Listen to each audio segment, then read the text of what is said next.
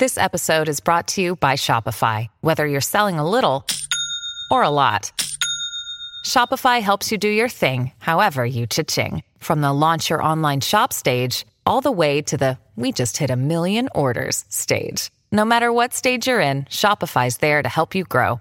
Sign up for a $1 per month trial period at shopify.com/special offer, all lowercase. That's shopify.com/special offer.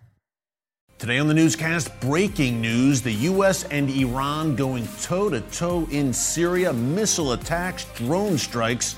Get all the breaking details next.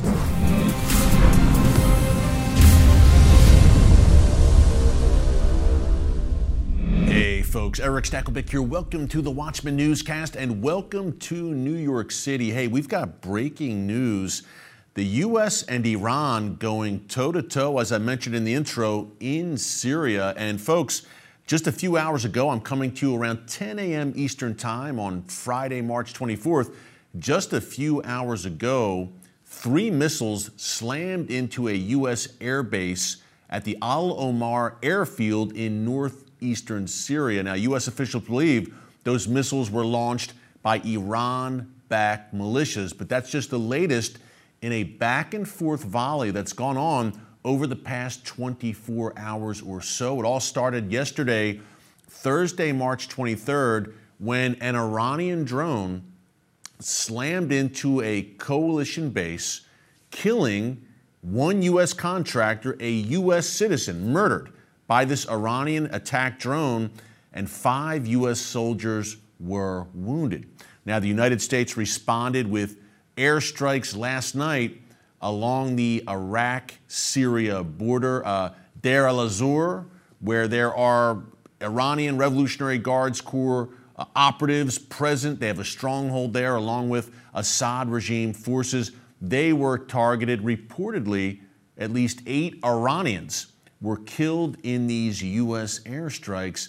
So we have the back and forth. And then, as I mentioned, these Iranian-backed militias respond this morning to the U.S. airstrikes last night with a missile volley of their own. Now, it remains to be seen if anyone was wounded or killed. God forbid, in this missile attack this morning, the U.S. has not responded to that yet. Perhaps things will quiet down right now, but folks, it won't be a lasting peace or a lasting quiet. Wrap your head around this statistic.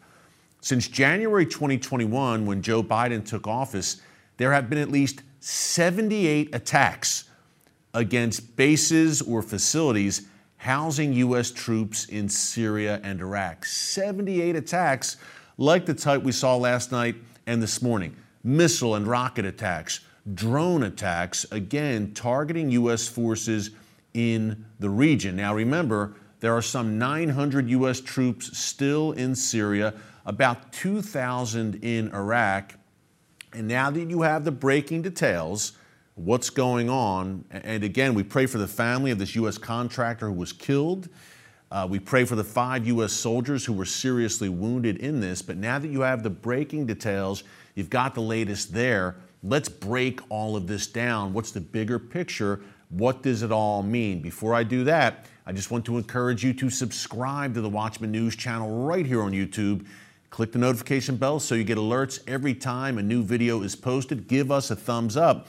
We're bringing you the kind of cutting-edge news that you're just not hearing anywhere else, certainly not in the mainstream media. They may report this incident happened, of course, but we break it down and give you the deeper meaning, the biblical perspective. So let's get into that right now. Iran and its proxies are clearly emboldened right now, folks. Make no mistake about it. Last week, and we've documented this on the newscast, Hezbollah planted a bomb, a very large explosive device in northern Israel with the intent to create a mass casualty incident. Now, thankfully, that did not happen. One Israeli was seriously wounded, but you could have had dozens killed or injured by this Hezbollah bomb. And you have to think right now that they are probing. Number one, on the Israeli side, they see disunity in Israel as these massive protests against the government continue there. But on the other hand, the Iranian regime pushing Hezbollah. Remember, Hezbollah does not act without the orders of its masters in Tehran. Iran pushing Hezbollah to kind of up the stakes with Israel and see how Israel, or if Israel will respond, because Israel is so distracted by internal problems right now. That's one piece to this. The other piece is the United States and the Iranian regime upping the game there, looking ultimately to push the U.S. out of the Middle East once and for all. Again, 78 attacks by Iran and Iran-backed forces against U.S. interest in the Middle East in the last 2 years or so alone. Clearly, Iran is sending a message. Clearly, the Iranian regime is emboldened. Now, once again, the Iranian regime, and not for the first time, has American blood on its hands after this strike yesterday. Clearly, they do not fear the current leadership in Washington, and that is an understatement. So look for Iran to continue to push, again, on two tracks. Number one, with Israel, Iran and its proxies, they're licking their chops right now, and they smell blood. And number two, certainly with the U.S., where they see a weakened U.S. in the foreign policy arena, an increasingly weak U.S. presence in the Middle East. Folks, they're going to try to capitalize on that, push the envelope, and take advantage. These attacks, although it's great, the U.S. responded and struck Iranian forces, in particular, again, wherever there's the Islamic Revolutionary Guards Corps of Iran, you know you're going to have trouble, whether that's Iraq, Syria, Yemen, Lebanon, Gaza, or beyond. So it's great that the U.S. responded, but it's not the type of response that's going to be a massive deterrent that's going to make Iran think twice and make them stop pushing their agenda, which again is the complete emptying of the Middle East of U.S. troops and the emptying of the Middle East, from the Middle East, of the state of Israel. We know that's not going to happen. We've read the book, but that is certainly Iran's intention. That's why they are surrounding Israel right now with a ring of fire on all sides, drones, ballistic missiles armed to the teeth, whether it's Hamas and Islamic Jihad in Gaza, Hezbollah in Lebanon, the Houthis in Yemen, or those militias in Syria and Iraq. So that's the end game. And why is Iran so emboldened? We mentioned the internal unrest in Israel. We mentioned the weakness of the U.S. on the world stage over the past 2.5 years, no doubt. But also, bear this in mind, Iran is drawing closer to Russia. Folks, that is a growing military alliance. And Iran believes it has the backing, and rightly believes, it has the backing of Russia, a nuclear superpower, no longer a superpower in the broader sense of the world, but certainly the largest nuclear weapons arsenal in the world. Also, Iran has a 25-year cooperation agreement with the communist regime in Beijing. So look, the mullahs in Tehran right now believe, hey, we've got some pretty powerful backing in the form of Russia and China. And we've detailed that Russia-Iran relationship at length here for you on the newscast. Then you have the recent, I would call it, non-aggression pact signed between the Iranian regime and Saudi Arabia. Now, China, once again, another sign of which way the winds are blowing in the region and the world. China brokered this peace agreement between Iran and Saudi Arabia. Remember, Iran and the Saudis had been at loggerheads for the better part of 7 years. Now they are on the path to normalizing relations. And what that means for Iran is, hey, we've kind of picked off a nation that was side by side with the U.S. and Israel.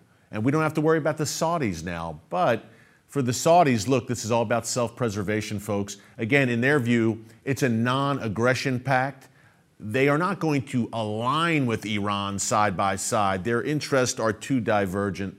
But the Saudis are saying, well, if you can't beat them, join them, in a sense, not literally join them and Iran's agenda in the region, but basically saying to Iran, leave us alone and don't attack us. That's what it boils down to because, again, the Saudis sense weakness in Washington.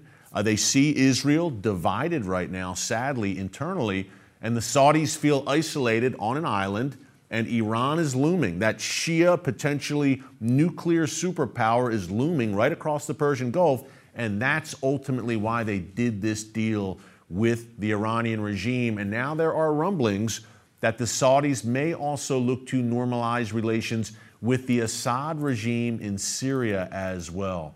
Folks, the prophetic chess pieces are moving on the board, no doubt. And despite all that internal unrest we've seen inside Iran over the past several months, the Iranian regime's external allies are only cleaving closer to the regime, propping them up militarily, economically, in every way. Again, I'm looking at Russia in particular and that alliance, and Russian fighter jets, by the way, flying over one U.S. base in Syria, the Al-Tanf base, throughout the month of March, flying right over the base and sending a message, hey, pray for my nation, the United States right now. We could really use it. Israel, of course, as well. This is no time for Israel in particular to be so divided as these external enemies are gathering at Israel's borders and even within. So keep it all in prayer, folks. Have a great weekend. Until next time, God bless you. And remember, never hold your peace.